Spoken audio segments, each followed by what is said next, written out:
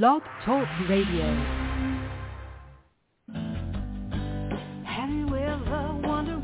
Welcome to MindShifters Radio with the Forgiveness Doctor, Dr. Michael Ryce. I'm Jeannie Ryce, your co-host.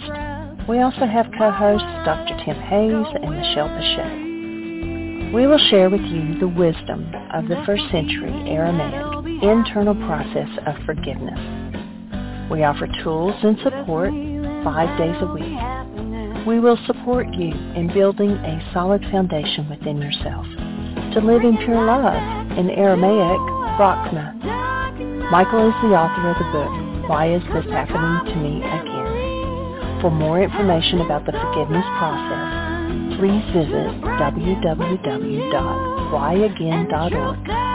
And now, welcome to the show, MindShifters Radio.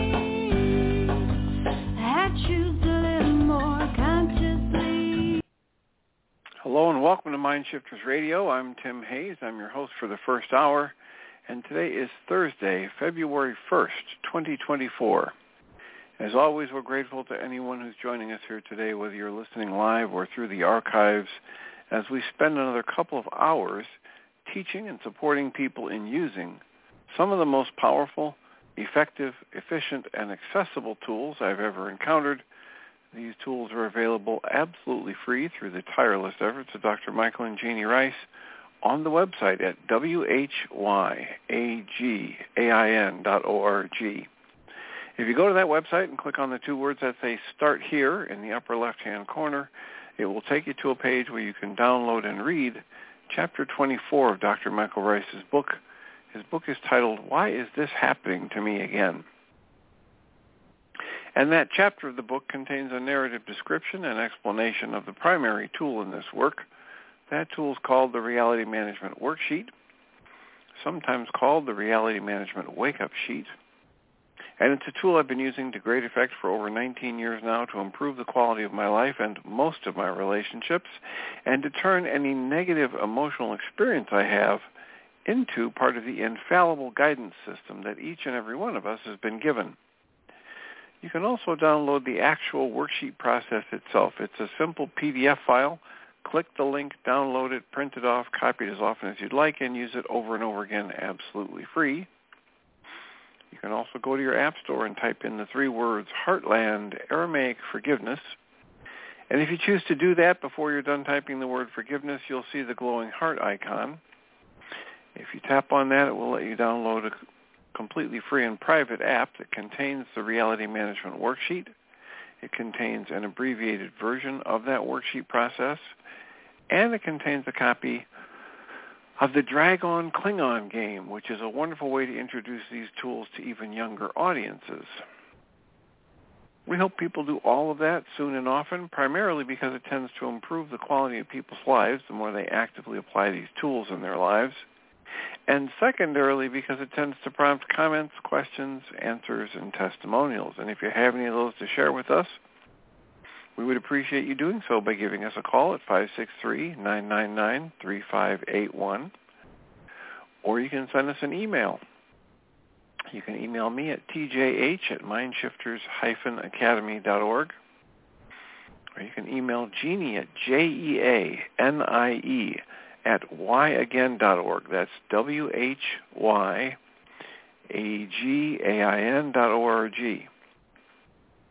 And if we get a comment or a question from you, we will address it on the Internet show, and then as time allows, send you a notification about what day and time that occurred so that you can listen back to the archive for your feedback or input. And we appreciate whenever anybody calls and presses 1 on their phone or sends us an email asking a comment or a question, because it makes it far easier for us to live into our intention with this work. The intention we have with this work is to be a service. And that's just a whole lot easier to do when we know how these things are landing for you, what's of most benefit, whether it's the books we're reading and discussing or the worksheet processes that get done by people from time to time on the Internet show, or some other aspect of the show that is, at this time we've completed our 13th year, and we're launching into our 14th year. So all kinds of topics are wide open for discussion, and we'd be happy to have you contribute. What we understand in this work is that the vast majority of these shows over the years that people have said, wow, that was a great show, or that should be a special show curated out of the archives into some easy access position. The vast majority of those are shows where people just like you have called in and asked a question or made a comment or had something to refute about what's being offered. And we appreciate all of those because it's in this process of questioning and observation and dialoguing that we grow. And we grow in our knowledge of ourselves. We grow in our knowledge of how to use these tools to best advantage. And we grow in our ability to help make this world a better place. One negative emotion at a time, one targeted journaling session at a time, one reality management worksheet at a time. As we engage the use of the tools, consistently over time we have observed that it improves the quality of our lives, and that's our purpose here, is to help make this world a better place, one situation at a time, one person at a time.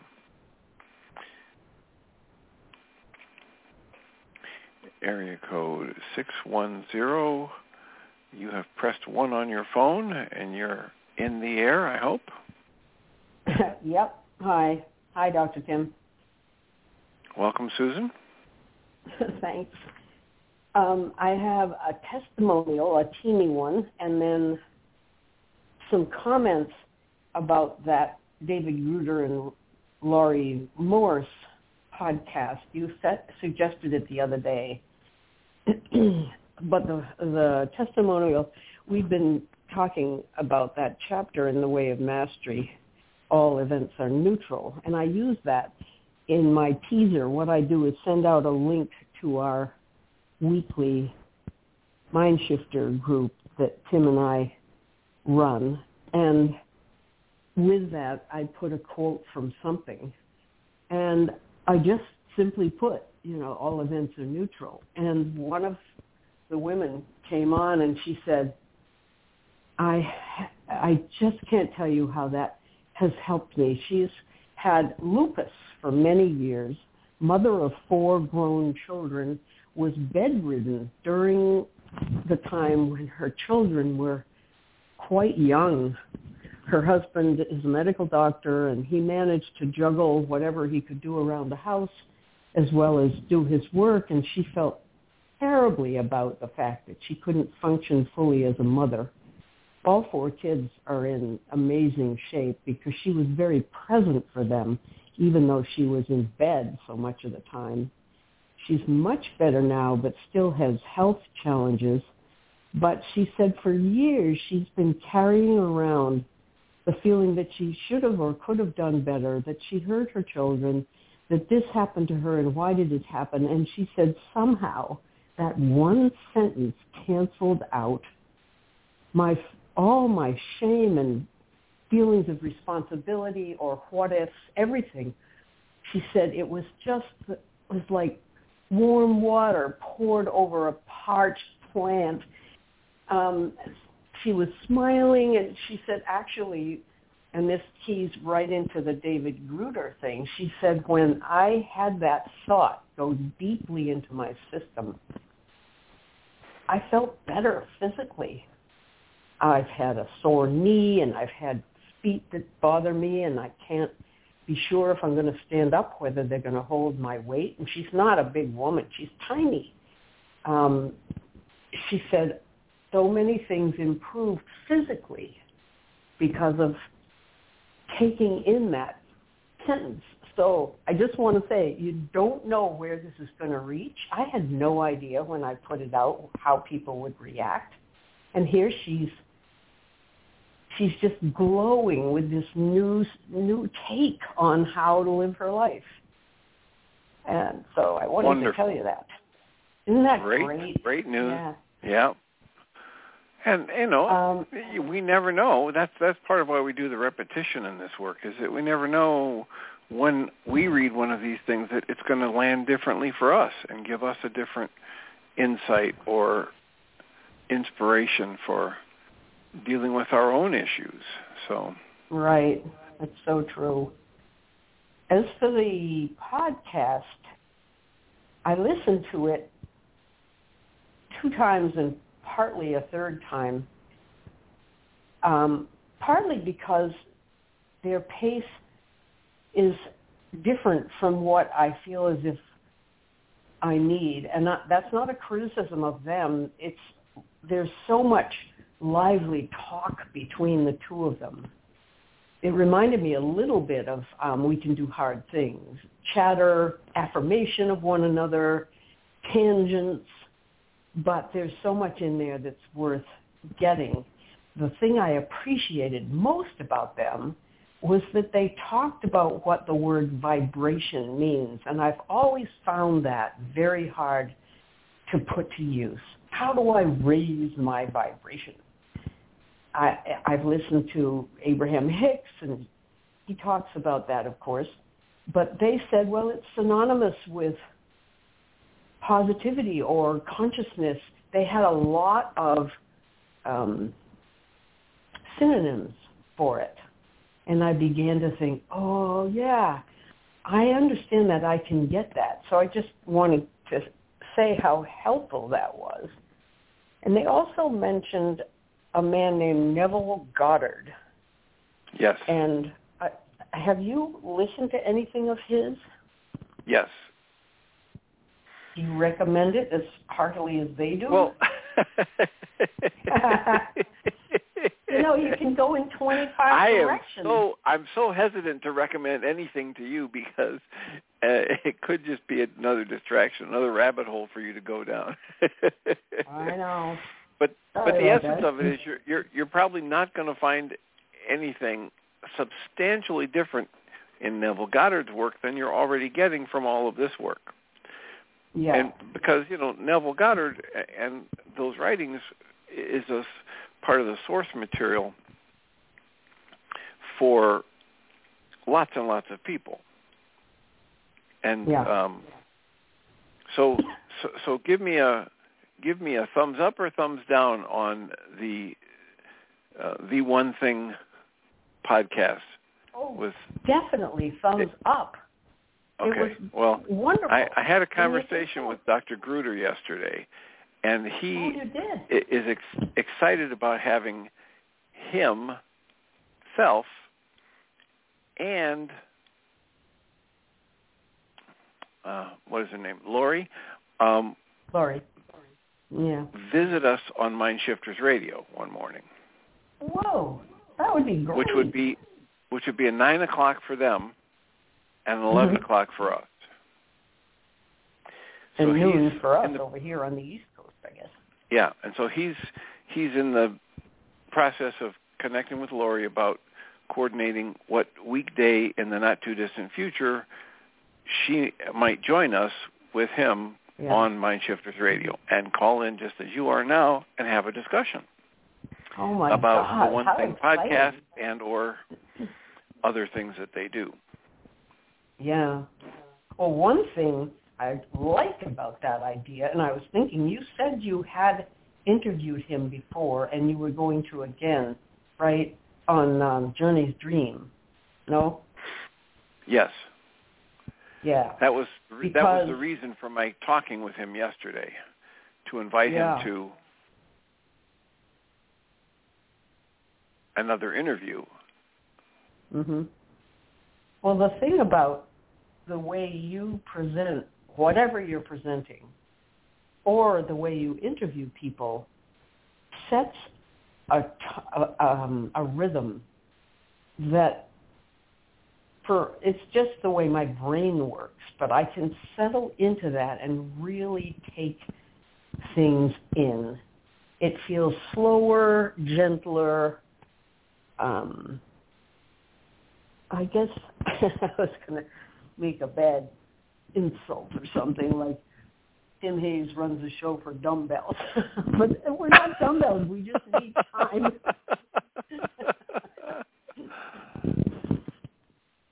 Well, I would love to help you dismantle that negative self-talk in any way I can. Thank you. Whether it's worksheets or tapping or journaling, but that's. Oh boy. Yeah. Because I think it's far more accurate when you say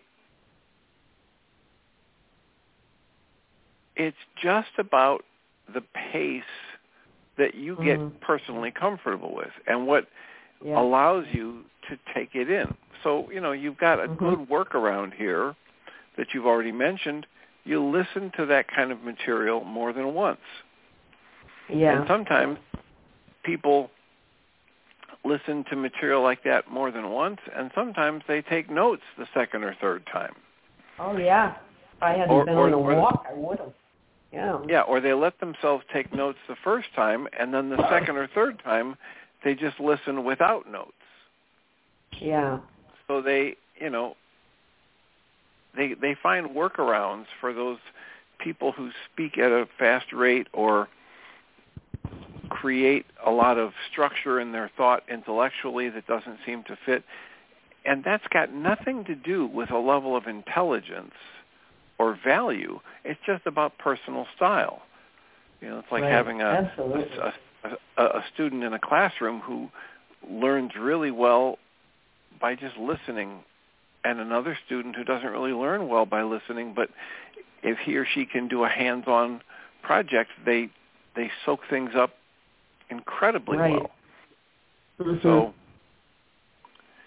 I was interested and kind of entertained by some words they use, like the technology and the machinery, and I'm thinking, and at one point they even mentioned a machine, and I have to go back and see what that referred to, some kind of a machine that can raise your vibrations. That's what I'd like to step into that one. But there are lots of buzzwords in there, and that's just another thing that I have to work around. It reminds me of just people having a conversation the way you might at a church coffee hour, and I find those absolutely deadly, and I feel as if my energy just drains out of me when I go into a situation like that, where we're standing around with a cup of something in our hands, and the whole table offers donuts and bagels and all kinds of things that are poison to my system and so forth. And so it's true, just filtering to get to what they're saying, because I thought they were saying fantastic things. Well, I present it as an option for people because my eye and ear tells me they're saying the same thing. A lot of the same source material, a lot of the same critical ideas about learning to live from observation and questioning rather than belief and dogma, understanding that we've been kind of auto-processed into negative thought patterns and traumatic energies. He talks about energies getting passed down generation to generation, or if you want to think of it that way, from one lifetime to another.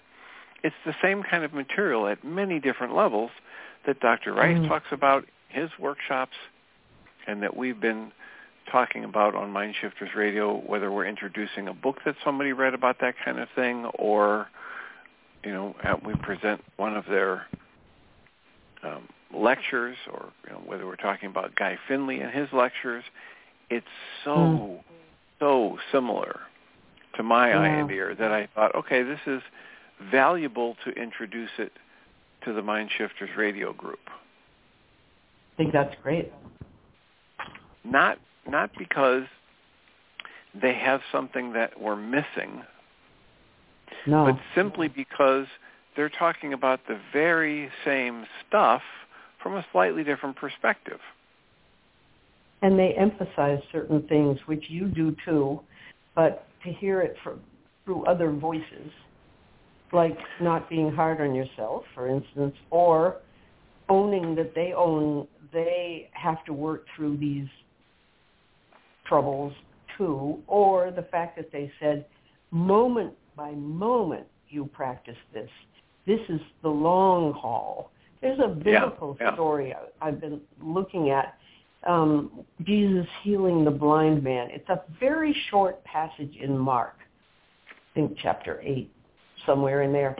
And a couple of disciples bring a blind man before Jesus, and Jesus spits into his fingers and puts his hands on the man's eyes and then removes them, and the man doesn't really see that clearly. He says, well, I see men walking like trees. They look like trees. And so Jesus goes and does it again. And I'm thinking, that is a wonderful permission to take time and to allow that some things take time. It was the second time around that the man could see. It's a gorgeous little teeny story, but these people were emphasizing that this isn't once in a lifetime done deal. Most of us work on it, and that, for me, took care of this. You know, we've heard in Eastern religions a person will sit in an impossible pose with feet tucked up crosswise, toes over the opposite thigh, and they're sitting there with their fingers in a certain pose, and they reach samadhi, and they're never the same again. That model was my model for years. I thought, oh my God, wouldn't it be nice if that happened? They're allowing us to take the slow road and kind of promising that it'll lead you there. They emphasize that quite a lot, as you know. I mean, just listen to it too. Anyway, I just got a lot out of that pair. And I think it's great you're going to have them on the show. Well, we're going to work on it. The idea is that different minds, different people's minds work in different ways, in different patterns. Dr. Michael Ryce has a story. You got to love this guy. No. He talks about how this is very early on in his career when he decided he'd go out and teach this stuff, and so he's got this incredible mind that lets him have 2 doctorates or 3 or whatever. He's got a doctorate of naturopathic medicine and a doctorate of metaphysics, and he said the other day on one of his shows that whenever he gets a chance to go visit a new master, he goes there and sits with the new master. He went to somebody's got some physical, medical massage or something, and he went. So he's got that kind of mind, right? Yeah. That here he is still doing that stuff, taking classes or whatever, reading excessively and all that. So he's got this thing where he's going to go be teaching in front of an audience, and he maps out, and he agrees to do a morning and an afternoon session. And in his morning session, he has this talk down pat. He's got his notes, he's got his outlines, he's got all this, and it is a horrible failure. Oh, no. It doesn't go well at all. And he said if he hadn't already agreed to do an afternoon session, he would have just walked away and never done this again. But something happened within him, and he said, just go out there and wing it. And the afternoon session happened, and he let intuition and the flow go, and it was perfect.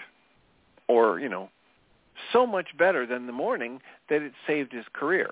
And he learned he does a lot of the research, he maps it out, he's got a lesson plan, et cetera, but then when he goes out, on stage, he lets intuition guide him about where he goes. Mm-hmm. Maybe a comment from the audience, maybe a comment somebody says to him when he's on his way up to the stage. So he might start the talk in a different place, and he goes with the flow. And he learned that's the way his mind works for his presentations. Mm. Well, that's not the way everybody's mind works for presentations. I have a history of working with quite a few public speakers, and I was an executive director for a group of people that were networking specifically to grow their business or have a professional speaking business. And some people, if they go up on stage to wing it, the audience is gone before they're done. It's that painful. Geez. You know, it's like Well, the it's opposite amazing. of. Well, it's just like what happened when Michael Ryce tried to do his in a rigid way. It was just miserable. It didn't work well. Well, It it didn't speaks fit well for his that they stuff. came back for the afternoon session. They didn't disappear. Well, and it may have been a different group of people. We don't know. Here's the idea. The brains work different ways. Styles are different styles. So here's this guy, David Gruder. He's got a history of working with business as an organizational psychologist, and he's also worked in the clinical field of psychology, and his mind maps things out in a very structured way. So I was having a conversation with him yesterday. He said, yeah, I've got this new project going. It's called the Center for Enlightened Self-Sovereignty. He says, I'll send you some stuff. And so here he sends me the stuff, the Spark Blueprint Roadmap. He's got a Spark program. It's got 5 ingredients and 8 milestones and activities to achieve for each milestone. And it's I know it. long 2-page small print PDF.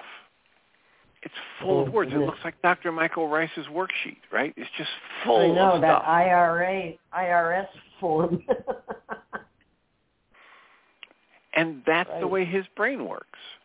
And he's going to map out a series of steps that you can take to reach the goal, very specifically. And his brain works that way. So it's an entirely different style than the way mine does. Yeah. And some people may find value in it, and we'll give it a shot. We'll do our best to have them as a team, David and Lori, come and have a conversation with us about what they're doing with not this Center for Enlightened Self-Sovereignty, but the one thing podcast, the idea of learning to live through observation, learning to ask to be shown, questioning, what you believe, and understanding, in various ways that there's a lot more going on here than your conscious logical mind can show you. Yeah. So, you don't need to miss out on it just because your conscious logical mind can't show it to you.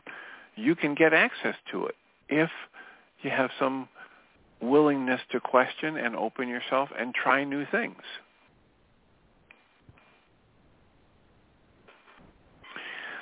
So we'll try something new. We'll go back to having some people, if they're willing, come on the MindShifters Radio. I guess you would have to call this a podcast at this point in time. And we'll see what it might stir up for us. Well, he was asking for comments and ideas in that particular podcast. I don't know whether it's the most recent one he's done, but he said, tell us what to do next. What grabbed you? We don't know what we're doing next. So he's got that kind of openness. Yes, indeed. Yes, indeed. He mentioned someone on that podcast who kind of knew the Bible and was very interesting about making commentary on the Bible. Do you remember? That wasn't the Neville man, was it? Neville Goddard? Do you remember? It's not ringing a bell right now.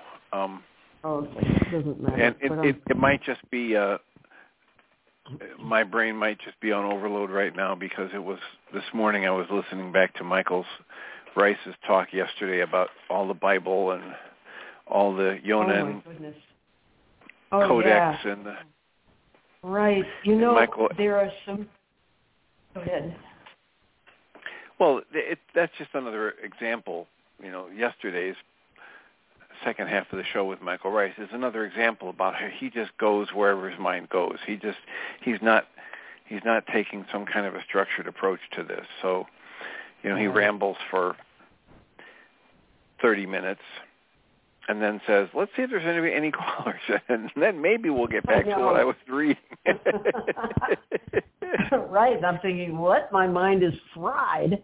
Yeah, I haven't been able to follow all that. I listen to it, and I want to come out the other end. I should ask him. I want to know, all right, is this Khabouris manuscript the original? Maybe it's copied, but it was copied from an original Aramaic text. And is that the first time this stuff was put down? So here's what you're going to hear. Here's what's in the Enlightenment. Something to the effect of, this is a 6th century copy of a 1st century Aramaic Bible. So that's the kind of thing I've heard over the years when Michael talks about it. It changes a little bit here and there, right? When the story happens. But the essence of it is that it's like the second level copy of an original 1st century or 2nd century, depending upon who's telling the story when you hear it, Bible. So it's the oldest known copy. I've heard him say that phrase over and over again. Right, in Aramaic. But was the Aramaic written firsthand, or was it a copy of Gospels written in Greek first, or whatever they might have been written in, or Hebrew? No. Then... That's the debate, right? Except that at that time, Michael says over and over again, Yeshua didn't speak Greek. No. That wasn't the language of his time. Right. And his disciples didn't speak Greek. They might have spoken it as a second language. They might have been, fluent in more than one language, but their primary language was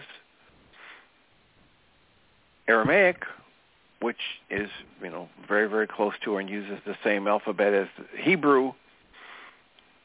And there are all kinds of details in terms of the technicality of that, but you can be assured it was not written in Greek and then translated into Aramaic.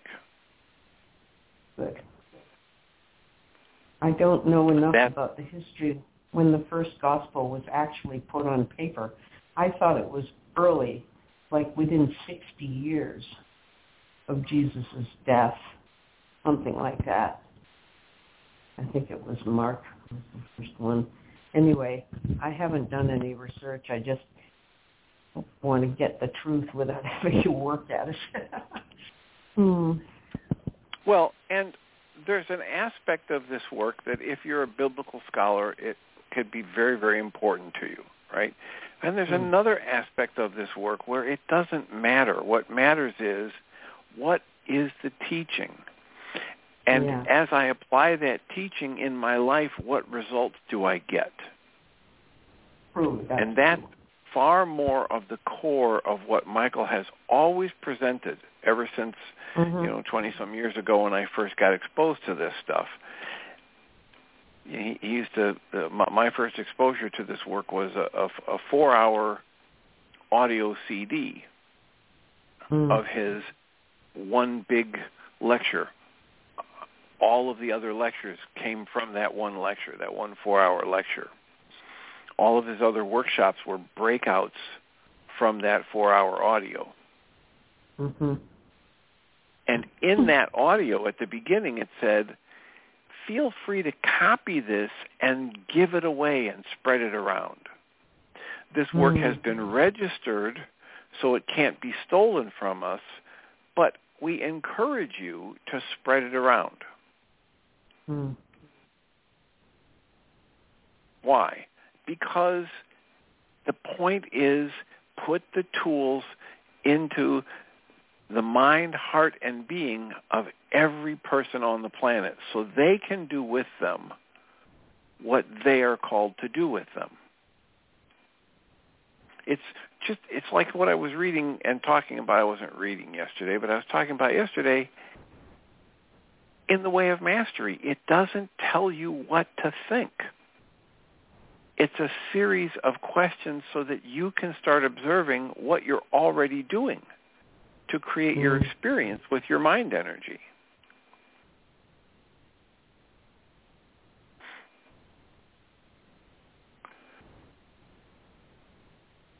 And I get the same kind of a sense from the David Gruder work and the Guy Finley work and the Diedrich Wolzak work, et cetera, the Byron Katie work. Byron Katie doesn't tell people, oh, no, this thought you have that's negative is all wrong.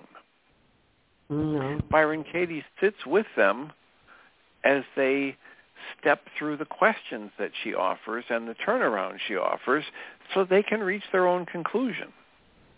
Right. It does end up being, the focus is on taking full responsibility for your thoughts and practicing changing the ones that don't sit well. And not blaming the world for who you are or what has happened to you, no matter what it is. Well, every teaching that has ever resonated with me does just that, what you're saying. Yeah. Not all teachings do, but the ones that resonate with me absolutely do. And those are the only ones that I'll share, whether it's in my private practice or in a support group or on the internet show like this today.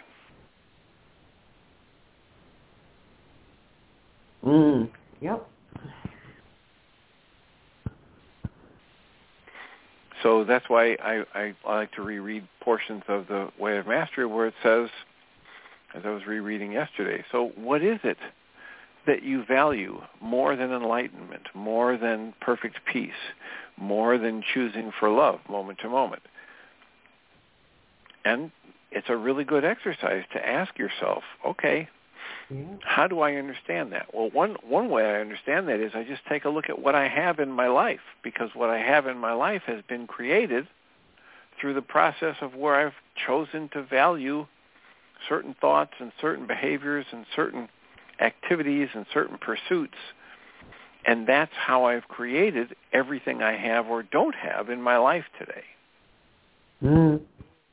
And that's been, that it's like the force of gravity is in effect, even if I haven't had any classes to teach me about what gravity is. Gravity is still having its impact on my life. Right. People say, well, I didn't create this. Yes, you did. Oh, I didn't. I had no idea of this. Yes, that's true too. You didn't have any idea about how you were creating your life experience, and yet that's exactly what was happening. Right.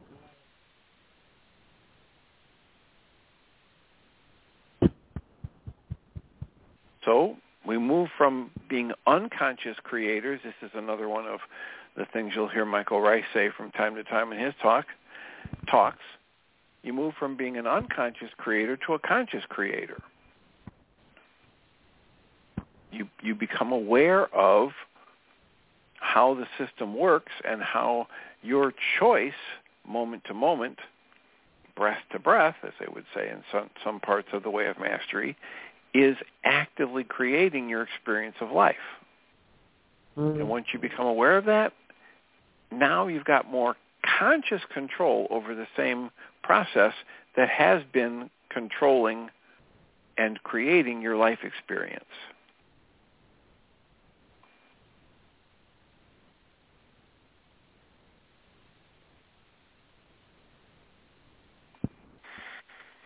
That's what we're after, helping people understand and then begin to work with their own creative process.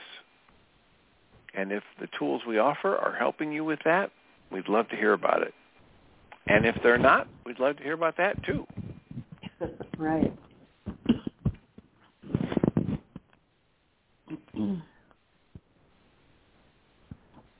So, any other nuggets for us or questions or? No, I'll just listen. Thanks a lot, Dr. Tim. Okay. Blessings. I will mute you so you can listen in, and I'll invite somebody else to raise a hand. We have plenty of people on the switchboard. Nobody else in the chat room. Our call-in number is 563-999-3581. When you call that number, if you press 1 on your phone, it'll put the little icon of a hand by your phone number, and we can have a conversation. So we've invited David and Lori, David Gruder and Lori, I forget what her last name is, to join us on MindShifters Radio, and they're trying to work out that scheduling. And I have, on a regular basis, I throw out the invitation. Is there somebody else you think we should interview for, whether it's MindShifters Radio or the On Your Mind podcast hosted by Journey's Dream, or a book that you think it would be great for me to read and present? Somebody recently through an email suggested Dr. Greenblatt, who is a psychiatrist who works actively at trying to help people get off of, withdraw from, successfully quit taking antidepressants or other psychotropic meds. And so I have put out a feeler to Dr. Greenblatt, and I think before I mentioned Dr. Deb King and what she offers in terms of her learnings from a near-death experience or several. So if you know of someone like that you either have enjoyed interviews on YouTube, or you've read their book, or you find them as an inspiring spiritual teacher, as we talk about in this work, I talk about one of my favorite quotes from Guy Finley is that there's nothing more practical than true spirituality. So if you have something that's actually helping you live your life more joyfully, productively, compassionately, share. Give us a suggestion. I will endeavor to connect with those people and or read the book and share it with the MindShifters Radio group.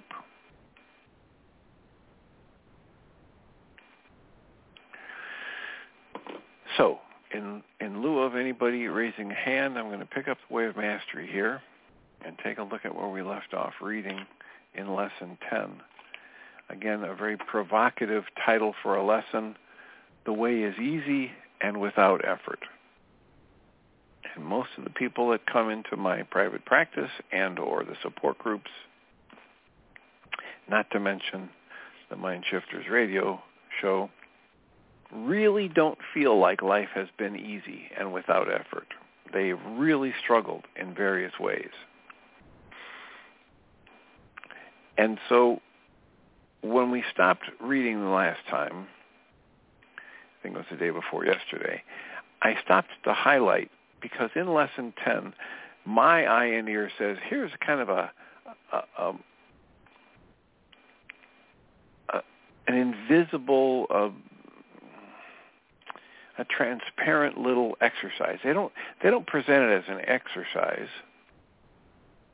but I read this as it says, after you sit in your chair for 5 minutes a day abiding in Christ, you might say this following set of statements to yourself. And when I read these statements, I think, hidden in here is an actual exercise I can do right before I interact with anybody. I can take a deep, calming breath and welcome the presence of insight, intuition, guidance, inspiration, the Holy Spirit. I can invite something other than my conscious logical mind and all of these images of difference and separation into my mind in that moment, right before I talk to somebody. And then I will look out through my eyes at a transformed vision,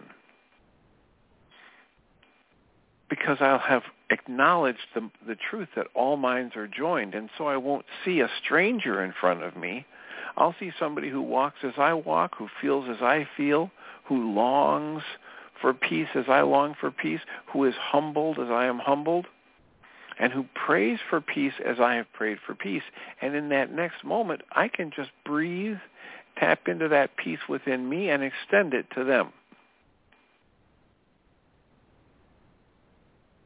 I highly recommend this as a practice. I label it as another exercise, another assignment from the way of mastery. And again, it doesn't tell me what to think about them. It just has me inviting a way to look at them that acknowledges the vast similarities from one of us to the other of us.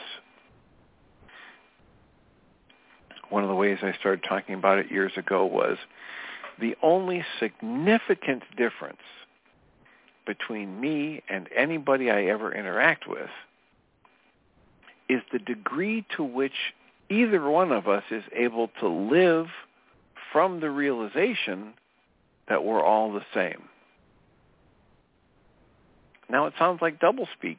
The only difference between us is how we're all the same. And yet, there's some deep truth in it. The only significant difference between me and anybody I ever will or ever have interacted with is the degree to which either one of us is able to live from the vital, in-the-moment realization that we're all the same, that we're all connected, that there is only one mind. So in Lesson 10, the text goes on from there, and it reads, "The way is so simple and so easy that the mind of the world overlooks it. The mind of the world is thinking that it simply cannot be simple. But that which is simple seems impossible to that which insists on complexity. And a mind that insists on conflict simply cannot accept that there is another way. Yet what waits before you is simply this. In the end of all your struggles, in the end of all your doubts, and in the end of all the moments of your unconscious conforming to the mind of the world, there remains the simple choice to be made. The choice to acknowledge the truth that has already set you free. Now they're going to try and state that truth in yet another way. Quote, I and my Father are one. It has been that way forever. It was accomplished in the being of Yeshua ben Joseph, who revealed to me the truth of myself because he loved me. And if he can do it, I can do it. Even in this moment, I accept my destiny to walk this earth awake and at peace, in mastery and not in fear. And I begin my ministry now. Close quotes. The text goes on and asks, for who can you seek that can heal you? Who can you discover that can bring some form of magic to you that can overcome your own resistance to the capital T truth? Look high and low, and you will not find them. No one can do this for you. Seek forever, and you will forever remain a seeker. For the capital T truth is set within your heart, and all power under heaven and earth is given unto you. It is that very power that changes the momentum of the mind and heals every wounded perception. In the end of all seeking, you must look into the mirror and decide to be one who heals yourself. You are the one who decides from infinite freedom how to use the power of your mind in each moment. Therefore, the only question that a seeker of truth really, truly need to ask him or herself is this. Quote, would I know conflict or peace? Would I be right or happy? Would I see the complete neutrality of all events in this world and see them as wisps of a dream being birthed and passing away? Would I see myself whole and complete? For as I look upon the world, I have judged myself. And as I look upon myself, I judge the world. Close quotes. This is the simple secret that I once discovered when I walked upon your planet. It was not about achieving some grand mystical state of consciousness. It was not about acquiring great powers that could attract the attention of thousands. It was not even about being able to manifest, although these powers may indeed often express themselves through the mind as the mind awakens. But this is about accepting the capital T truth that is true always, and being determined to allow that truth to be the foundation from which you enjoin each and every moment of your experience. They suggest the following statements, questions. Quote, I am awake, I am safe, I am at peace. What do I truly want this moment to be for? What do I want to communicate to the world in this moment about what I value? For as I decree it, so shall it be, at least within the realm of my experience. Close quotes. Now I added some words and phrases there, but the essence remains the same. The text reads, beloved friends, the way is easy and without effort. The way could be summarized as you exist to extend your treasure. And your treasure is that which is laid up in heaven through the decision to remember only your loving thoughts, to choose to extend only your loving thoughts, and to allow your actions to express or manifest in the field of time only the good, the holy, and the beautiful. Never is your freedom taken from you.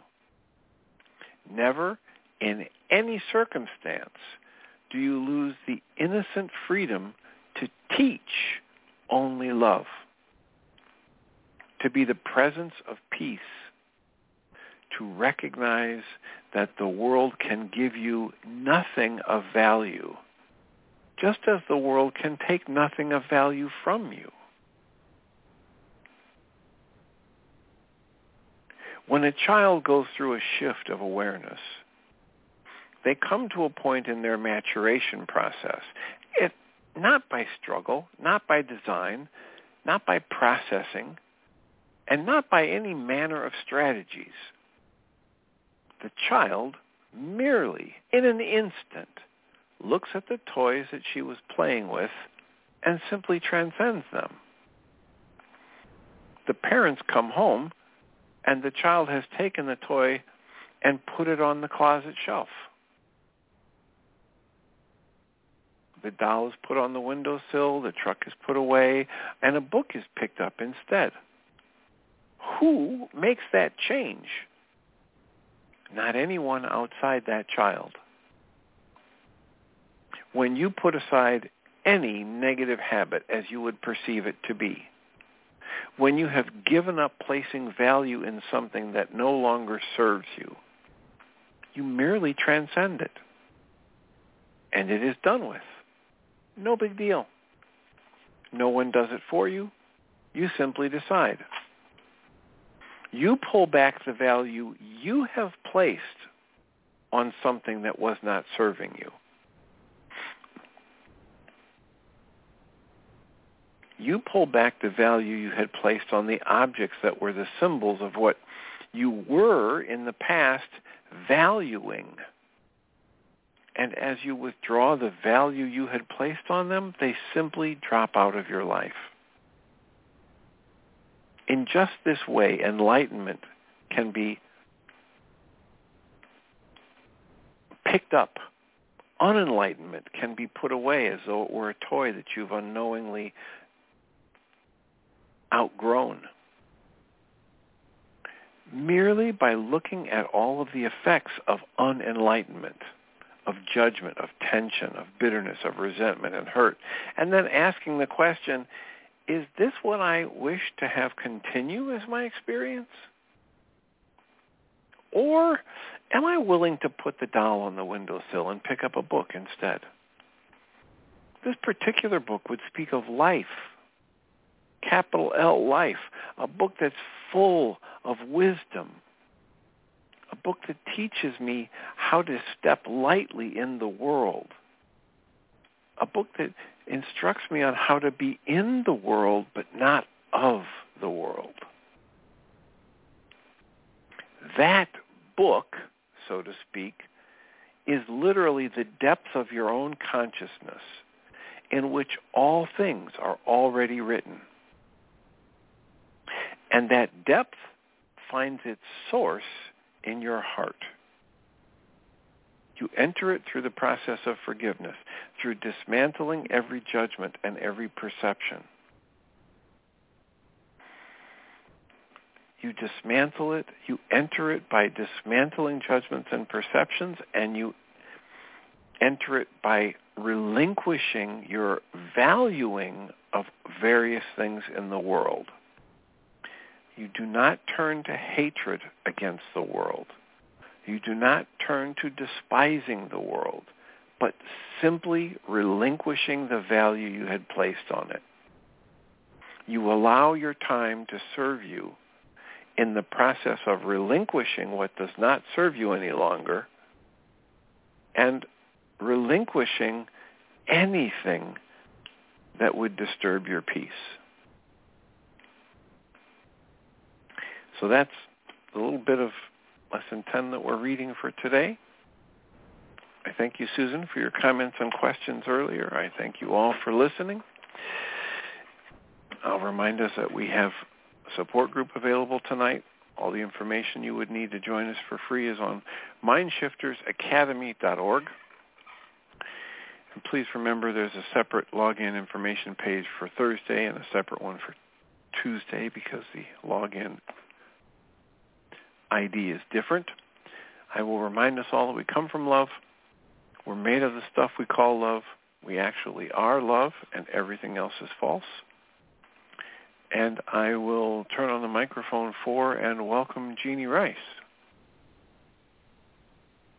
Thank you, Dr. Tim. I appreciate it. You're welcome and deserving. Have a wonderful show. Thank you. So welcome, everybody, to the second hour of MindShifters Radio, and today is Thursday, February the 1st, 2024. Man, January was come and gone really fast, didn't it? So we welcome you to the show. Today is day 14 of our Enlightenment study, and Michael doesn't want to call it a study, but for lack of a better word. And the archives can be picked up on our website at www.whyagain.org, and then you can go to the Caboris and Enlightenment study, and you can pick up all the archives right there in one place. And we're also running it simultaneously on Podbean, and we've had several people from other countries be able to tap in there, so I'm glad that that is working for them. It still comes across rather tinny sounding, for a better description, but they said that it is working. So I'm glad that we're able to have a venue where they can call in and listen without it costing them cell minutes, and they can actually participate live. So we're glad that we have that option on Podbean. And so we'll give Michael just another minute to dial in. And he is with us, so I'm going to say welcome, Michael. I am, yes. Thank you, dear heart. Delighted to be here and glad to be playing with everyone who is with us today as we look at the next piece of information in our work with the Enlightenment book, which is what we publish at this point that we have made public of the translation work done with the Caboris manuscript. So delighted that you're here. And before I move into, we're on page 12 of the text for anyone who's just received the text. And we're toward the bottom of the page looking at acknowledgments. And so do we have anybody out there with a hand up in the phone queue, sweetie, or anything happening in the chat room or on Podbean? I can hear you talking through in the other room, sweetie, but your mute button must be on. Okay. I said Susan's hand's up, but I believe it's left over from talking with Dr. Tim. Okay. Well, shall we check with her and see if there's something on her mind? I turned on her microphone. Well, let's go for it. Hey there, young lady. Hey, how are you doing? Good. It's always good to hear your voice. Oh, how are you? I'm better and better. This has been a long one, but good. I'm better and better in using the wake-up sheets, and life is good. Yeah, we are blessed. I know the tools are very helpful. They get you out of the muck much faster. So yes, as a matter of fact, Go ahead. I was just starting to say that when you say it gets you out of the muck much faster, I was talking with someone yesterday who has been doing this work now for 30-plus years and was perhaps could be described as maybe being in one of those folks who was in the original state of rage and a lot of early trauma, addiction, jail, father in jail, all that sort of stuff. And yesterday he contacted me with a smile on his face and laughing. It's like, oh, I got a ticket last year, and I hired an attorney to take care of the ticket, and I thought it was taken care of. And I didn't know it, but my license had been suspended, and the police pulled me over, and the cop took my license and left with it, left me stranded there.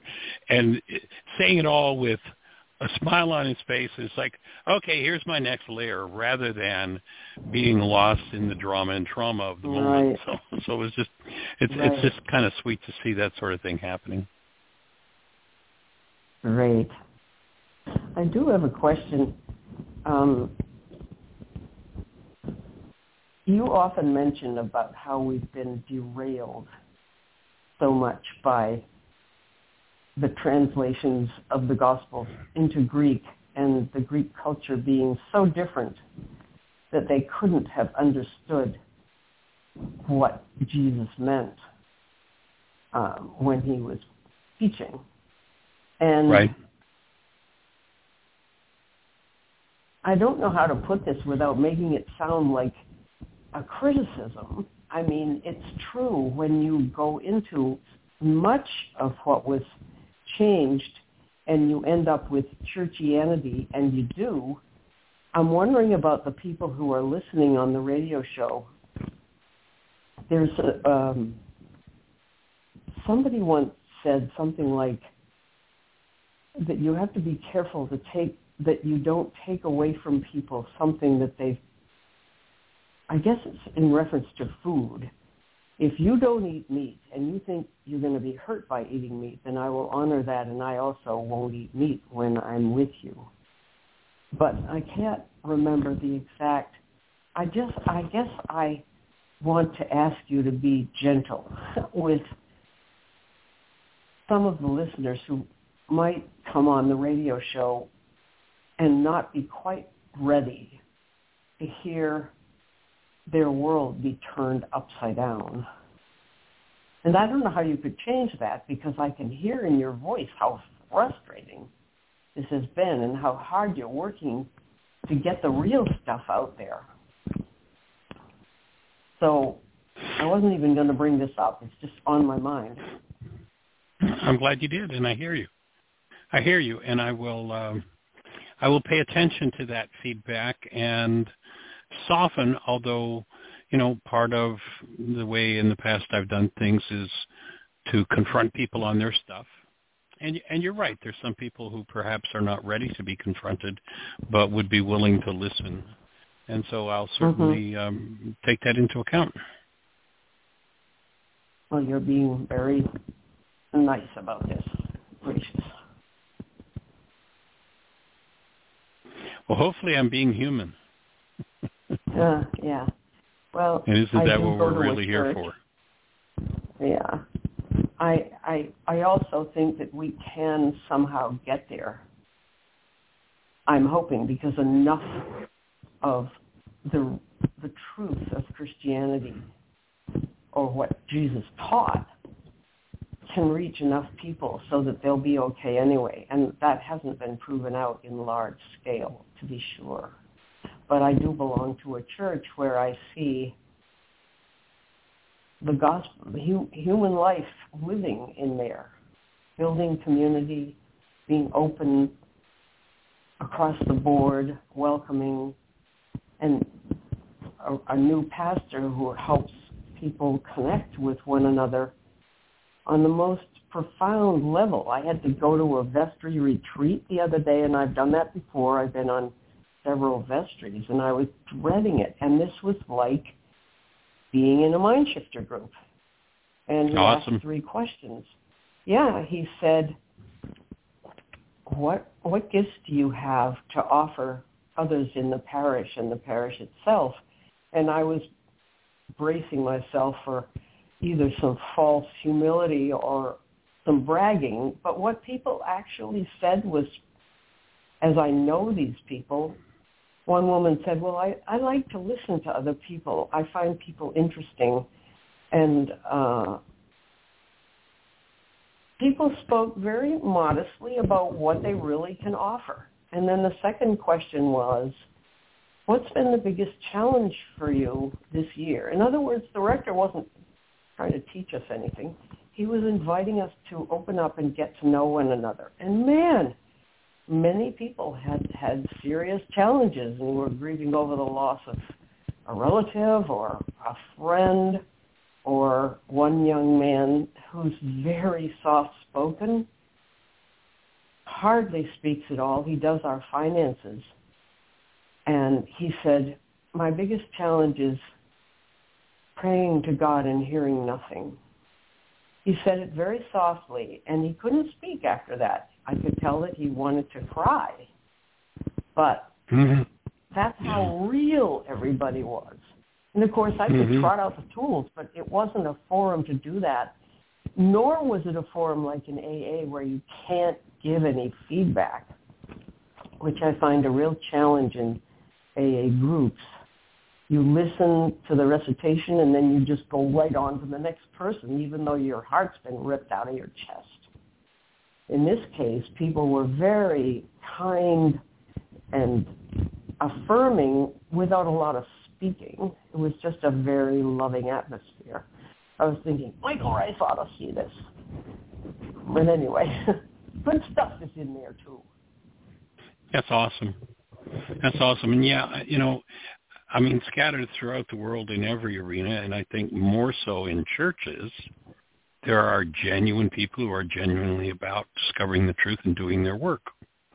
No question about it. I know I used to do a retreat every year, a 4 or 5 day retreat up in Hartford City, Indiana, and it was run by a Catholic priest and a nun.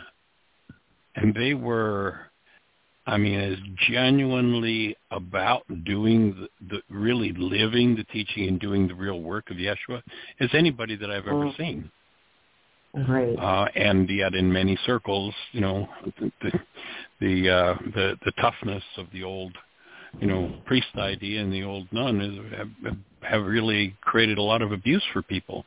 But people in that arena, and I know there was a particular church in, let's see, just south of Fort Lauderdale. I forget which town. There's a number of little towns down there, and in South Fort Lauderdale. And the priest who ran that, after we spoke, I mean, he was just amazing. This guy had been a parish priest for decades, did a lot of work. He actually, with his own money, went out and bought a truck so that he could go up and take food to the migrant workers in Central Florida who, you know, didn't eat very well.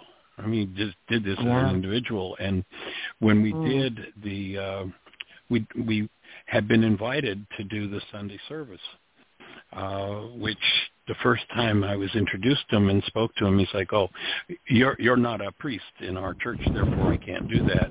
And then he had attended something I did elsewhere, and he heard it. And the next time I talked to him, he's like, "Would you come and do a Sunday service?" Well, I thought I couldn't do that. "Oh, yeah, you're going to do it." And after presenting, he got up and said, "This is what I've been pursuing all my life, and here it is. You know, take this and use it." So there's some amazingly genuine, gentle, sweet, awesome beings who are expressing, and others who are doing the best they can with the work that they have to move that forward. And hopefully we can all lift each other up a step. That's great.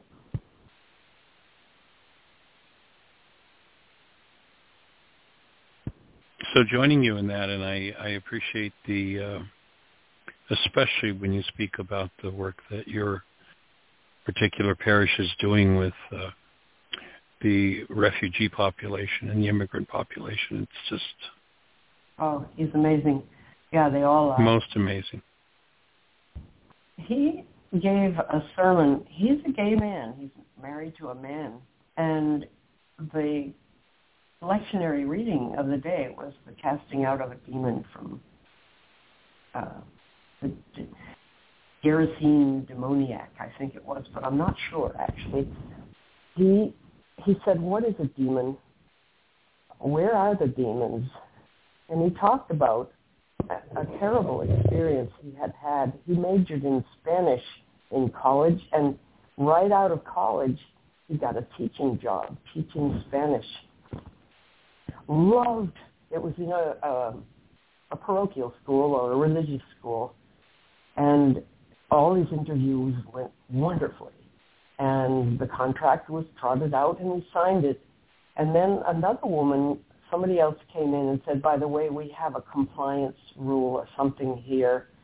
Is there anything about you that,"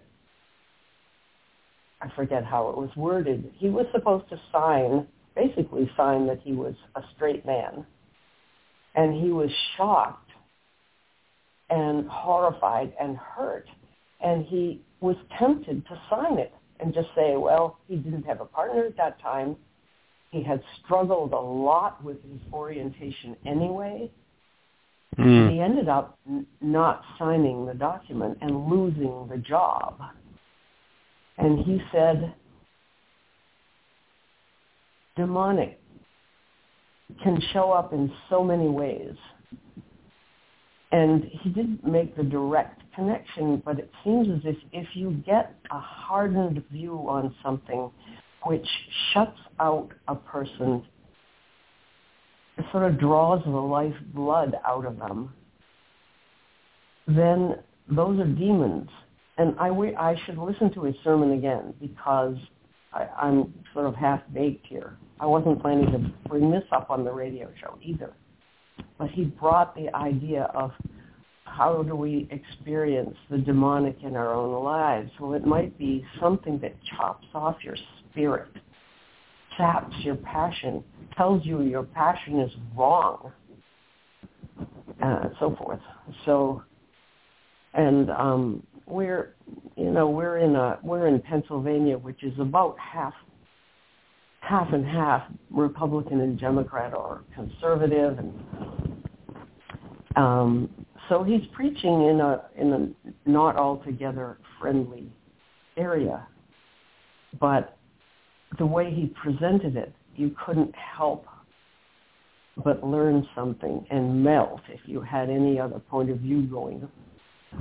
So, again, it's just he's practicing being very real. In other words, no demon there.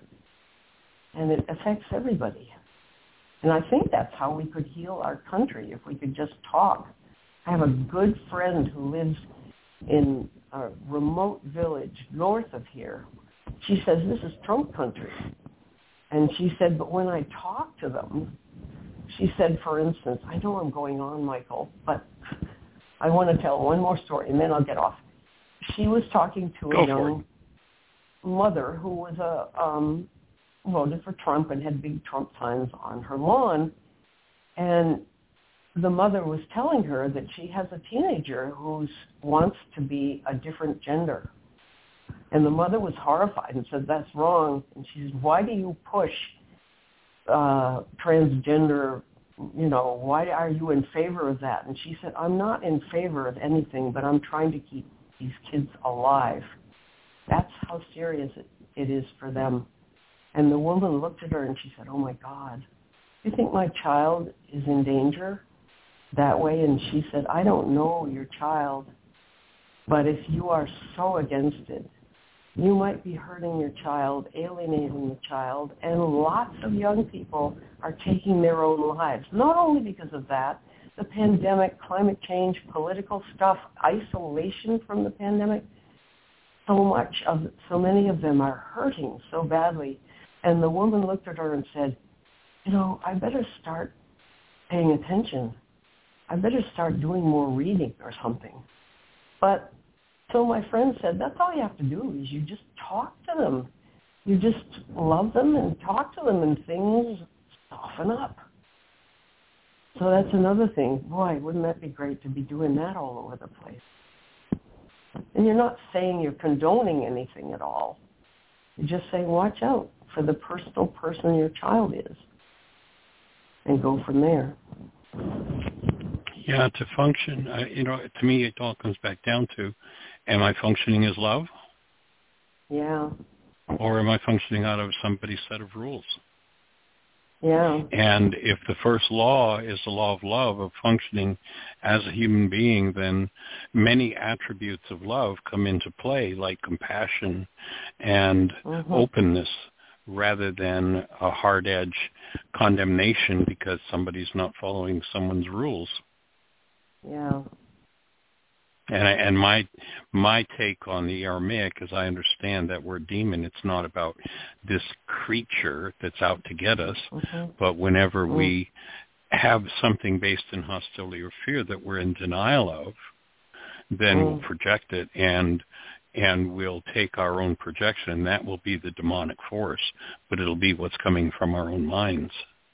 And the forgiveness of that energy is what's going to resolve or free us from, what in the vernacular the culture calls our demons.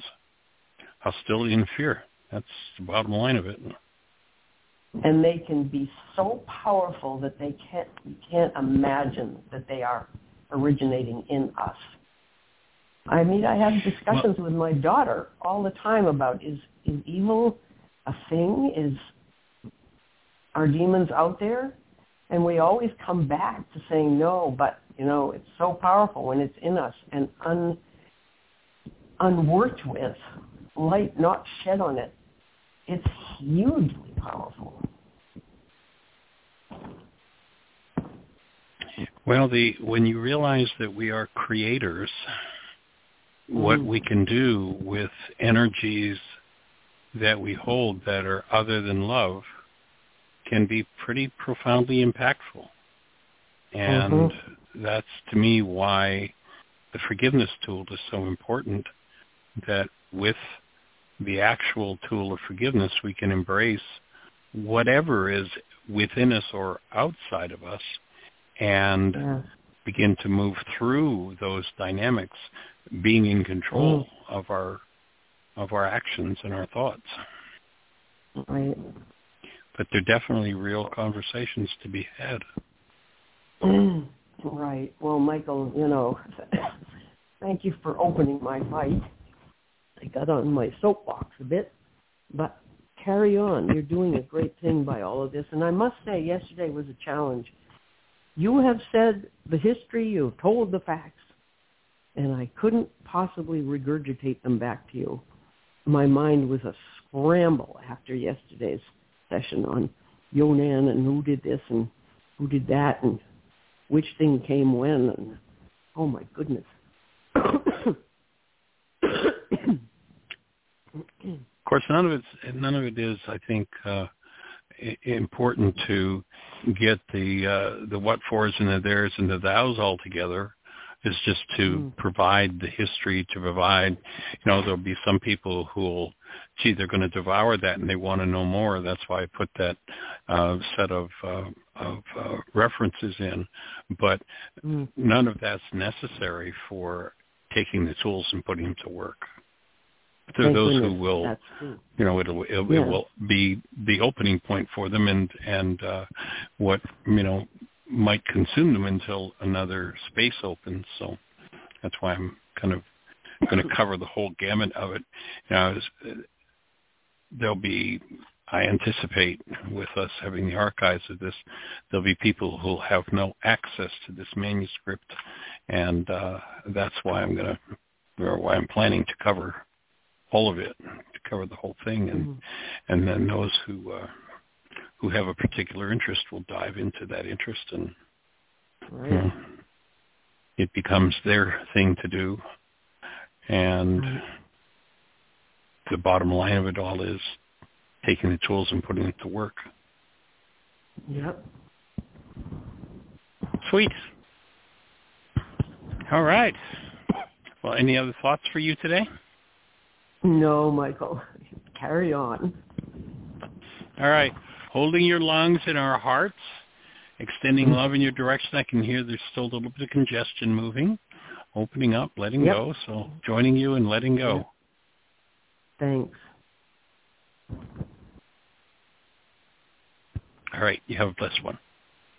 Thanks. You too. All right. So there's another section in the dedications in the opening of the text, or on page 12, down toward the bottom, and it talks a little bit more. We talked yesterday a little bit about Mar Schumann, and so the second to last paragraph in the room talks about Archdeacon Shaduk D. Mar Schumann. This is the man that Dan used to refer to as being older than God, and he was with the Assyrian Church of the East. And he and Mar Schumann were both Middle Eastern native-born speakers of the language of the Aramaic, and from a family that had been in religious life for in his case, his documentation went back some 3,000 years. And the reason why, as Dan had written here, that Mar Schumann was his tiebreaker is because he had insights into the understanding, the history of this whole structure of understanding, we might call it. And since that had been his life, he was just, the ultimate practical authority. And to me, one of the beauties, one of the gifts to me that the Aramaic has given is it's taken this whole body of work out of a theoretical place and put it into the place where we live. How does it really apply? And to me, that's like the touch that Mark Schumann put on it, and that Dan put on it as well.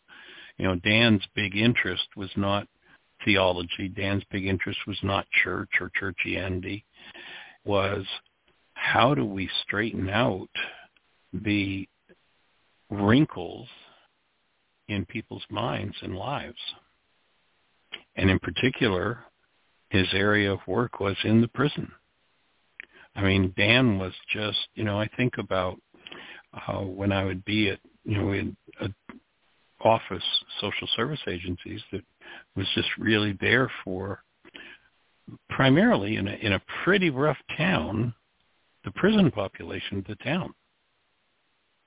I mean, there were guys in particular who came through the door of that social service agency, you'd cringe if you met them in a back alley, and they just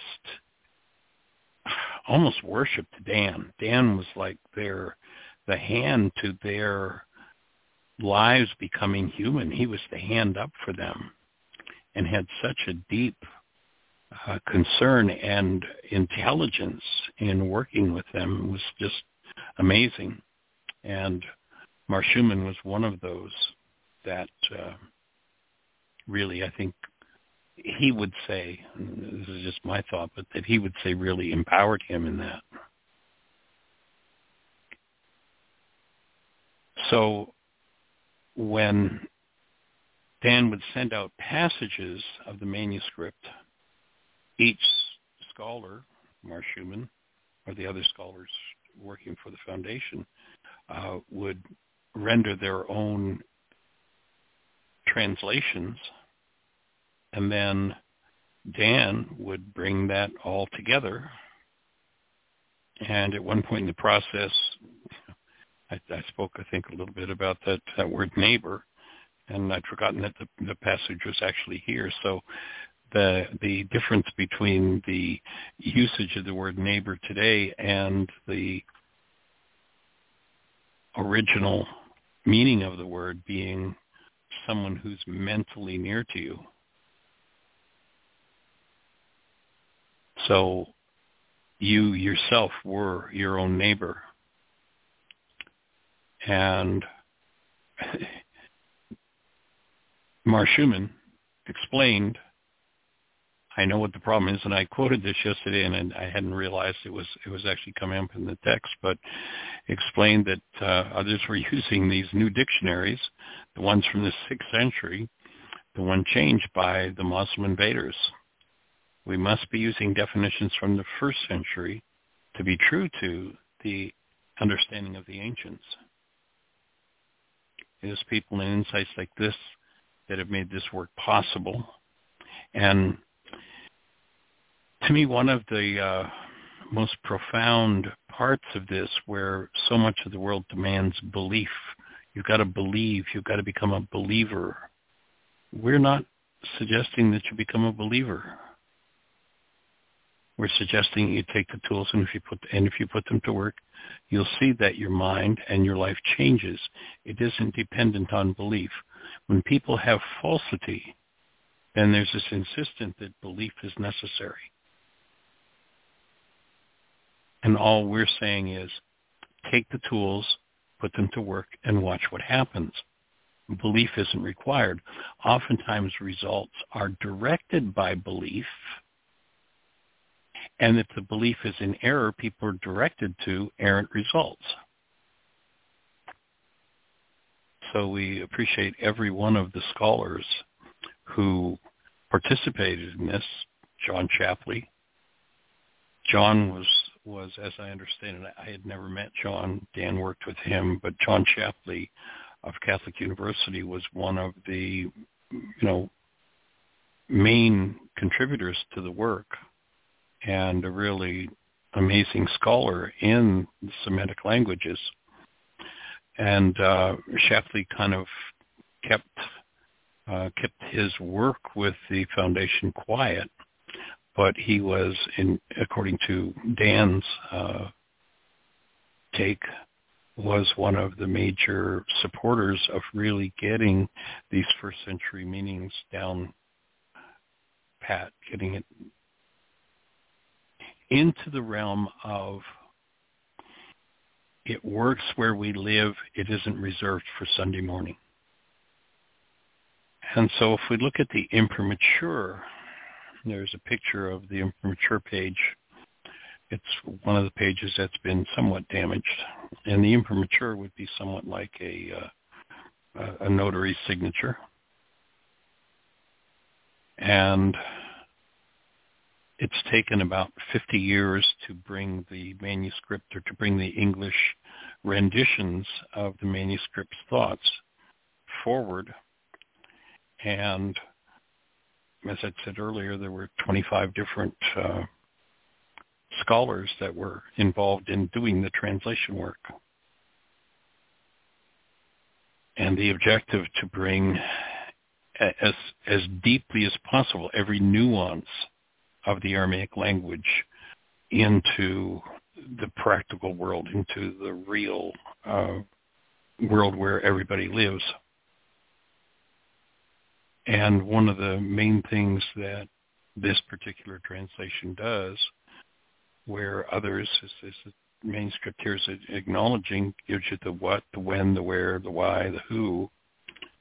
And the big problem being that one of the things that's been missing is the how. How do you achieve it?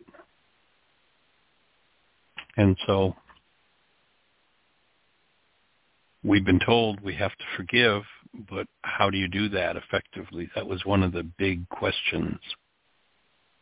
And there's little understanding of that from the Greek. And as we've spoken of many times before, that the idea of forgiveness has been turned into this idea of, and for me, it's really clear that the whole definition of forgiveness from the Greek perspective comes from those who are very devout, card-carrying members of the one world religion of blame, that everything's always somebody else's fault, very little desire or ability to take responsibility for what one creates in their own lives. And when you live in that mindset that it's everybody else, then of course the forgiveness process becomes about letting others off the hook. When you go to the Aramaic and you get the nuances, then the tools, the nuanced understanding of these key words, then the tool of forgiveness becomes available. And hopefully brings it into clearer and clearer view for everyone who engages in it.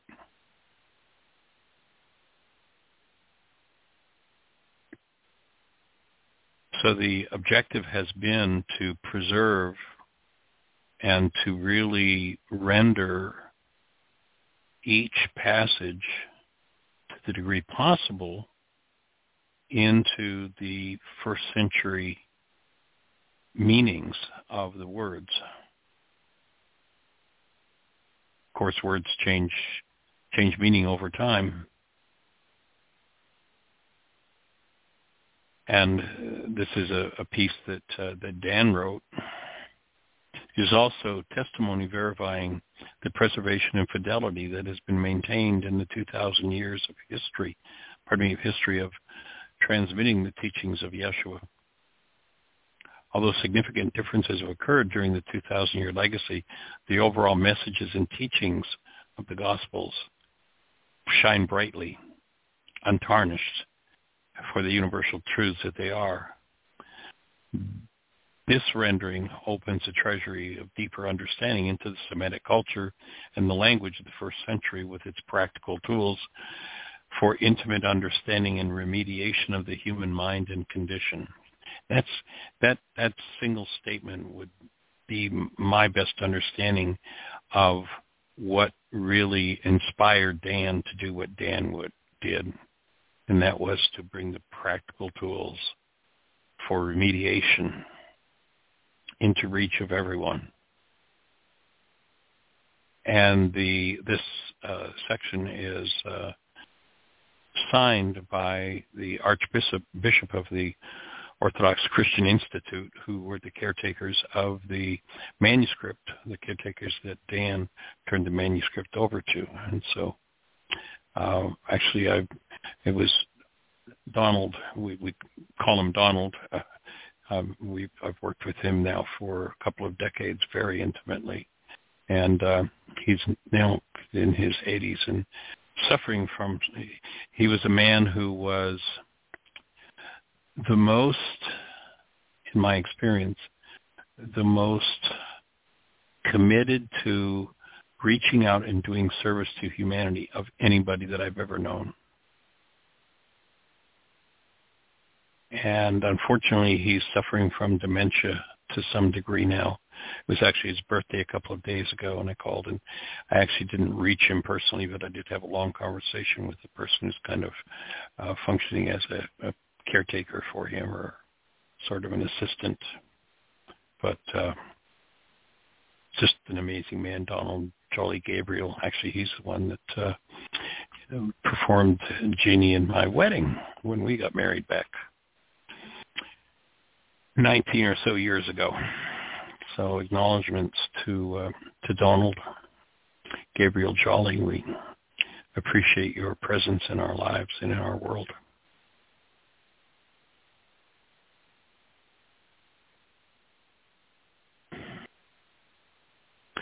Kind of just going through this with this close a connection to it just opens a space of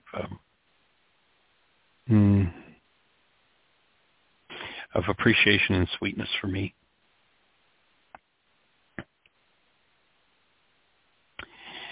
So the preface to the text, unless we have any questions or thoughts, Jeannie, do we have anybody with a hand up or anything happening in the chat room? No, it's quiet. Okay. Well, then let's head over to page 17 of the text in the preface. In 1970, the Yonan Codex Foundation of Atlanta published the precursor of this rendering of the New Testament in a small pamphlet called Enlightenment. There's an earlier edition of this book. In it, a few pages from the Gospels of Matthew and John in the Aramaic of Yeshua of Galilee were presented. The work was unique in that it sought to bring directly into English the meaning of Yeshua's words from his ancient Aramaic. Previous to the Aramaic being rendered into English, Western scholarship had only translations of his words from Greek and Latin sources, which in turn had been previously translated from Yeshua's native Aramaic. So between the Greek, the Latin, all kinds of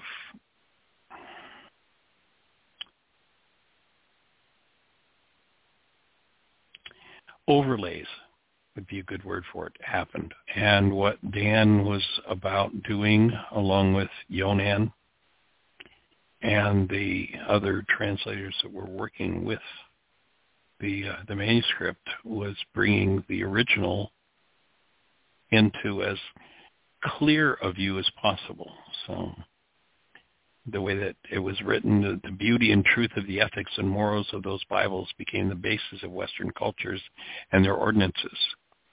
Having been tainted by the misunderstandings of the intervening languages and cultures, translations from Greek and Latin sources are lacking in the fullness and understanding of the eternal laws underpinning the truths presented by the Sage of Galilee in his ministry while here on earth. And this word laws is such a big piece, I think, of what has tarnished the original understanding. And we've spoken about this before, but it fits very well here as a foundation piece. we need to forgive. We need to let go of thinking, as the Greeks have tainted us, as most of our cultures tainted us into believing that law means there is a superior that's standing over you with a stick that you have to obey, that a set of rules have been laid down, and you better obey those rules or you're in trouble. And we see that coming through so many minds today. But in Aramaic, that word law doesn't relate to there's a superior that made rules for you to follow. This whole rule game, and we hear people talking about how the law has been abolished. And it's just so silly on its face, because men don't want others to rule over them. They want to be their own lawmakers to a great degree. Men have tried to abolish the law, and they've even spoken about, it's gone now. Well, to somebody who's standing on the top of the ledge of a 20-story building, that the laws have been suspended. You're not under the law anymore, and invite them to go ahead and take a step off and watch how quickly the law of gravity steps in. And this word law in Aramaic is simply how it works. How it works has never and never will be abolished. Men want to get rid of the rules of the superior and become the rule maker. And that's what I think led to this whole belief that, we're no longer under the law. Well, good luck. I want somebody who tells me we're no longer under the law to stand on that ledge, that 20-story building. Well, I don't really, but we can do the thought experiment and see what happens. Just cast a stone down in place of the person stepping off, and let's see if gravity's been suspended. It's not.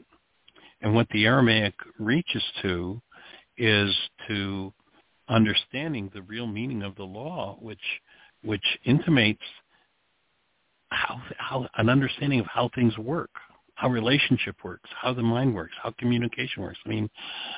The whole, there are hundreds and thousands of hours of psychological research has gone on in the world, and they don't handle one candlestick, can't hold one candlestick up to the understanding of what Yeshua gave in terms of how the mind operates.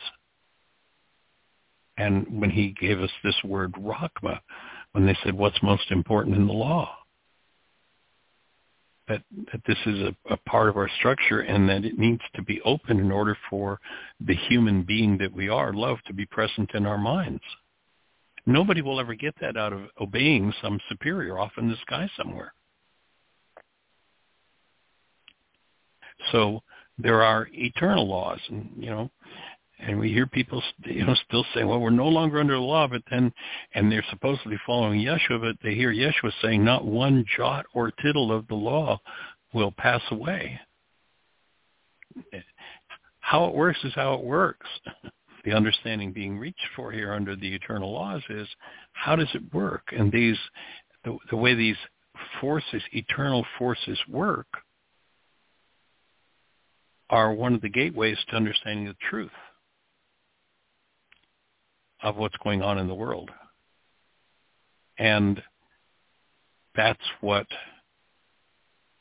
the Aramaic conveys when we understand, or we can get back into the original Aramaic way of thinking. Ethics, a word from the Greek, and morals, a word from the Latin, indicate the socially acceptable actions of people in a given circumstance. To enforce these ideas of behavior, rules are made by men, rules that are inaccurately called laws. There was a time when nobody would, we talk about, we elect lawmakers. You can't elect a lawmaker.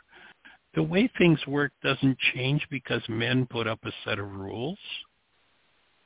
Call them what they are, but they're not laws.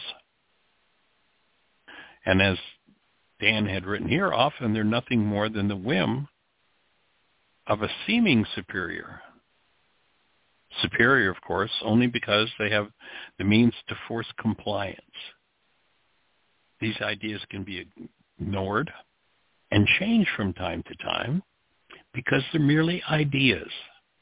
However, there are laws, Yeshua informed us, that quote-unquote would not pass away. These laws are not a group of regulations made by humanity, but rather are brought about by the eternal forces in nature, hence eternal laws. In the West, we've mistakenly referred to morals and ethics as law, when in reality they are just established localized customs. In the ancient Aramaic, the word mnemosa indicates rules which cover proper actions and behavior as determined by human judgment. Our regulations are civil codes. Also in the Aramaic, we're taught by Yeshua about orita, higher laws, which are the result of eternal forces acting upon the world and the mind. So there's a passage where they say to Yeshua, what's most important in the law? And they use this word, mnemosa. In other words, what are the highest customs of men? And if you check that passage out in Aramaic, Yeshua doesn't say the most important thing in the mnemosa. He says the most important thing in the orita. He just changed the whole conversation. Those who are questioning are thinking in terms of the laws, the rules of a superior, which were mistakenly called laws, and this is mnemosa. And he answers, if you really want to know what's going on, you've got to go to an understanding and an experience of how the eternal forces work. These eternal forces incline the human mind toward empowering, life-affirming behaviors.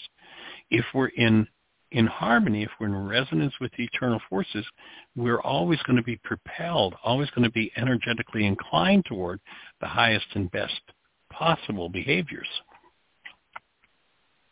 And we're never going to change these eternal forces. The sooner we understand that they operate without regard to person, the sooner we understand that it's we who want to harmonize with those eternal forces. Gravity will always be gravity. We have no choice about how these resultant eternal laws impact our lives. Our choice is limited to whether or not we become aware of and harmonize with these eternal forces. And that one line there would point to our intensive called Laws of Living. Laws of Living was a body of work that came out of the work with the Kaporis manuscript via Dan and emotional maturity instruction that he designed for the prisons, and then my work with under the title of Lessons in Living that we combined together to turn into the course Laws of Living. Yeshua taught that law, the higher law from the Creator, as that which is proper for the human mind. There was no word for such higher law in the Greek or Latin languages, and few even perceived its existence, nor were aware of the forces behind these laws. For example, Yeshua takes them so much for granted that he shocked Nicodemus is not aware of the basic earthly forces. In John 3:7-12, marvel not that I said unto you, you must be born again. And of course, that's from awareness of the cause level of being. You've got to be born into the awareness of cause, results produced by the forces at cause in life. The wind bloweth where it listeth, and thou hearest not the sound thereof, but you tell whence it came and where it goes. So for everyone born of the Spirit. Nicodemus answered and said to him, how can these things be? Yeshua answered and said to him, art thou a master of Israel and know not these things? If I've told you earthly things and you believe not, how shall you believe when I tell you of heavenly things? So Yeshua was talking about becoming aware of these eternal forces, these subtler energies that are not of the material realm, but act upon our minds, our emotions. And so he's shocked that someone who's an elder in the tradition of his day doesn't have a clue what he's talking about.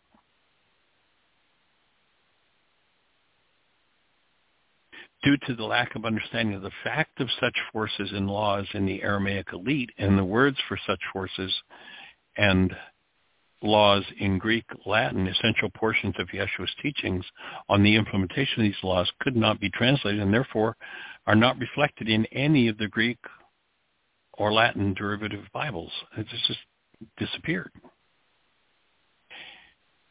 And you look at this quote, Matthew 22:40, upon these two commandments hangs the orita, the cause law. And then it's interesting, in Aramaic, the word is possessive, the cause law, the orita, and its prophets. Those who taught it were a possession of the law, an expression of the law itself. So pivotal in Yeshua's message were the higher laws, that his level of expression was unattainable without them. And he made it clear when referring to those two great commandments, his expression for the higher laws, the orita, that everything that one might want hangs upon understanding that.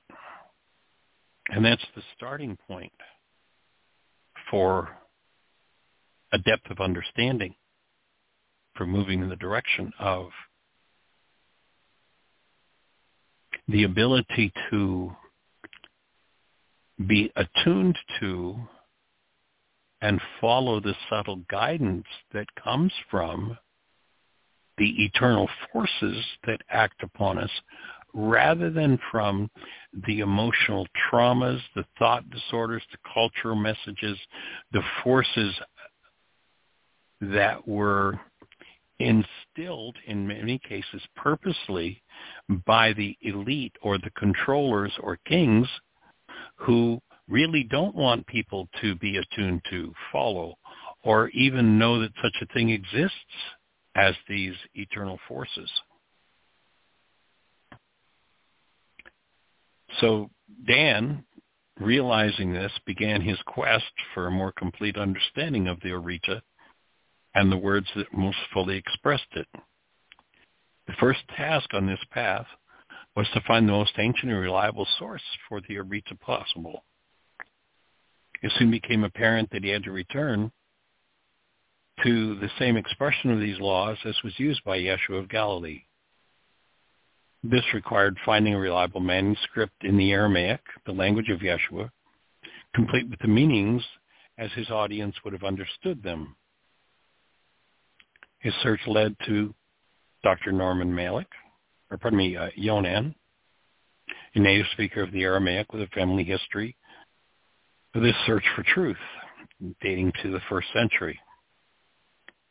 And then the Yonan Codex was formed between Yonan and Dan.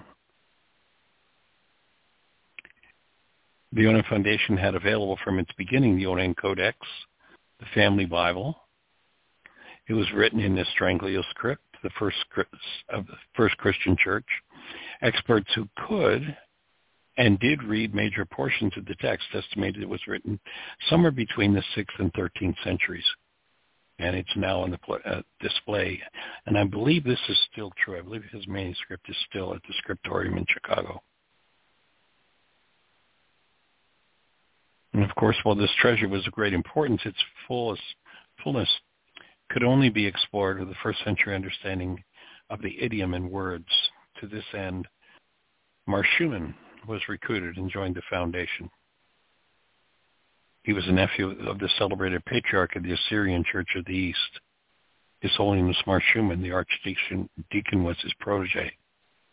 Among his staggering wealth of knowledge, Archdeacon Mar Schumann brought 1st and 2nd century understandings of Yeshua's words as he would have used them, thereby laying the groundwork for the quest at hand.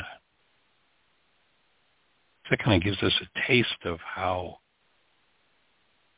Dan was thinking and moving And this was before I came on the scene and began to work with Dan.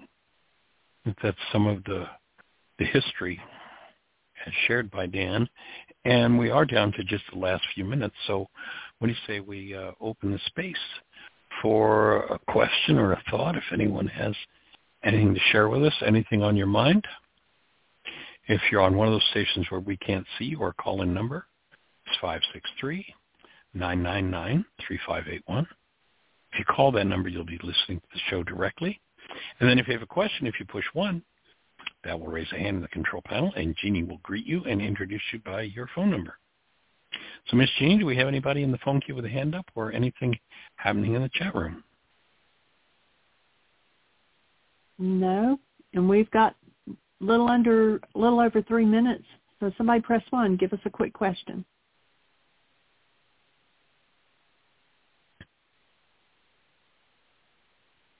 All is silent.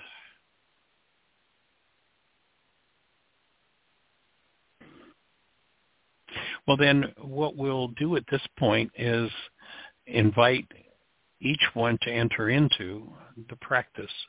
If you're not using the tool of forgiveness, I'll invite you to go to your app store on your phone, type in the words Heartland, Heartland, one word, Aramaic, Aramaic, forgiveness. You'll see an app come up with a heart, a red heart glowing. That's our app. And remember, we're going to combine kind of a study here, but what we really want to invite people to do is to really do the work that the first century Aramaic prescribed. And the primary, the most profound and powerful piece of work is to engage in the process of forgiveness. Over the last 43 or 44 years, I'm not even sure exactly what the date was when this Aramaic study really first grabbed me. It's long gone by. But something in that range. The underlying dynamic for me has been the practice of forgiveness, the practice of moving out of the one world universal religion of blame, having conversations in my own mind for what was in me that distorted the truth and cleaning that up. We can hear the truth till the cows come home, but if there are distortions in our minds, our listening will be different than what we hear. If we define hearing as what happens when air molecules move a drum in our ear and cause electrical signals to happen to our brain, that would be what we listen to.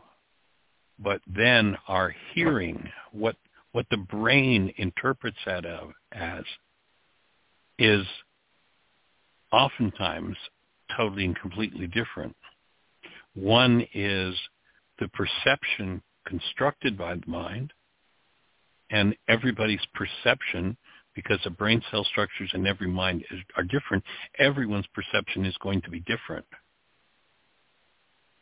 The Aramaic is always pointing toward looking at or experiencing, listening to the actuality of the moment rather than the constructs of the mind that we call reality or perception.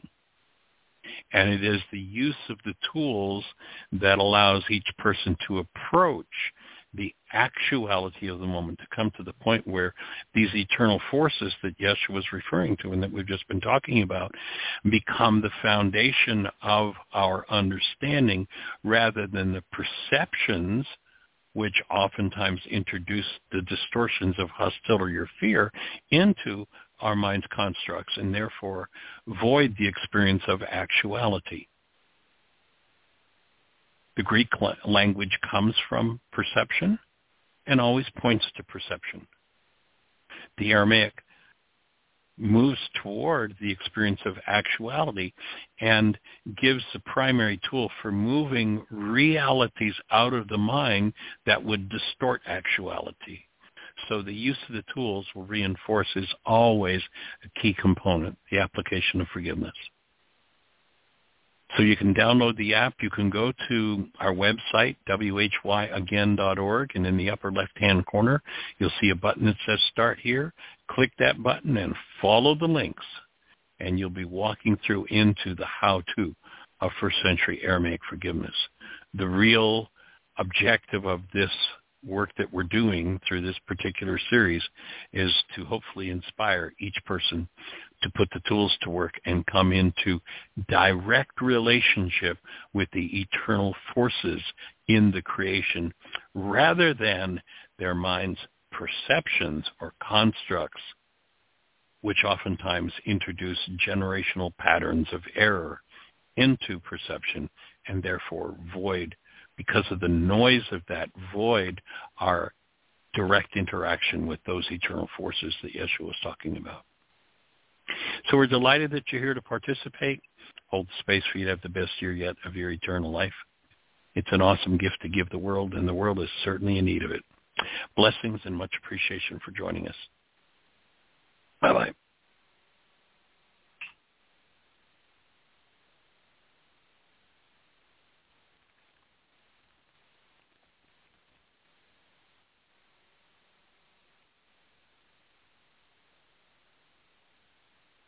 Lucky Land Casino, asking people, what's the weirdest place you've gotten lucky? Lucky? In line at the deli, I guess? Aha, in my dentist's office. More than once, actually. Do I have to say? Yes, you do. In the car before my kids' PTA meeting. Really? Yes. Excuse me, what's the weirdest place you've gotten lucky? I never win and tell. Well, there you have it. You can get lucky anywhere, playing at LuckyLandSlots.com. Play for free right now. Are you feeling lucky? No purchase necessary. Void where prohibited by law. 18+. Terms and conditions apply. See website for details.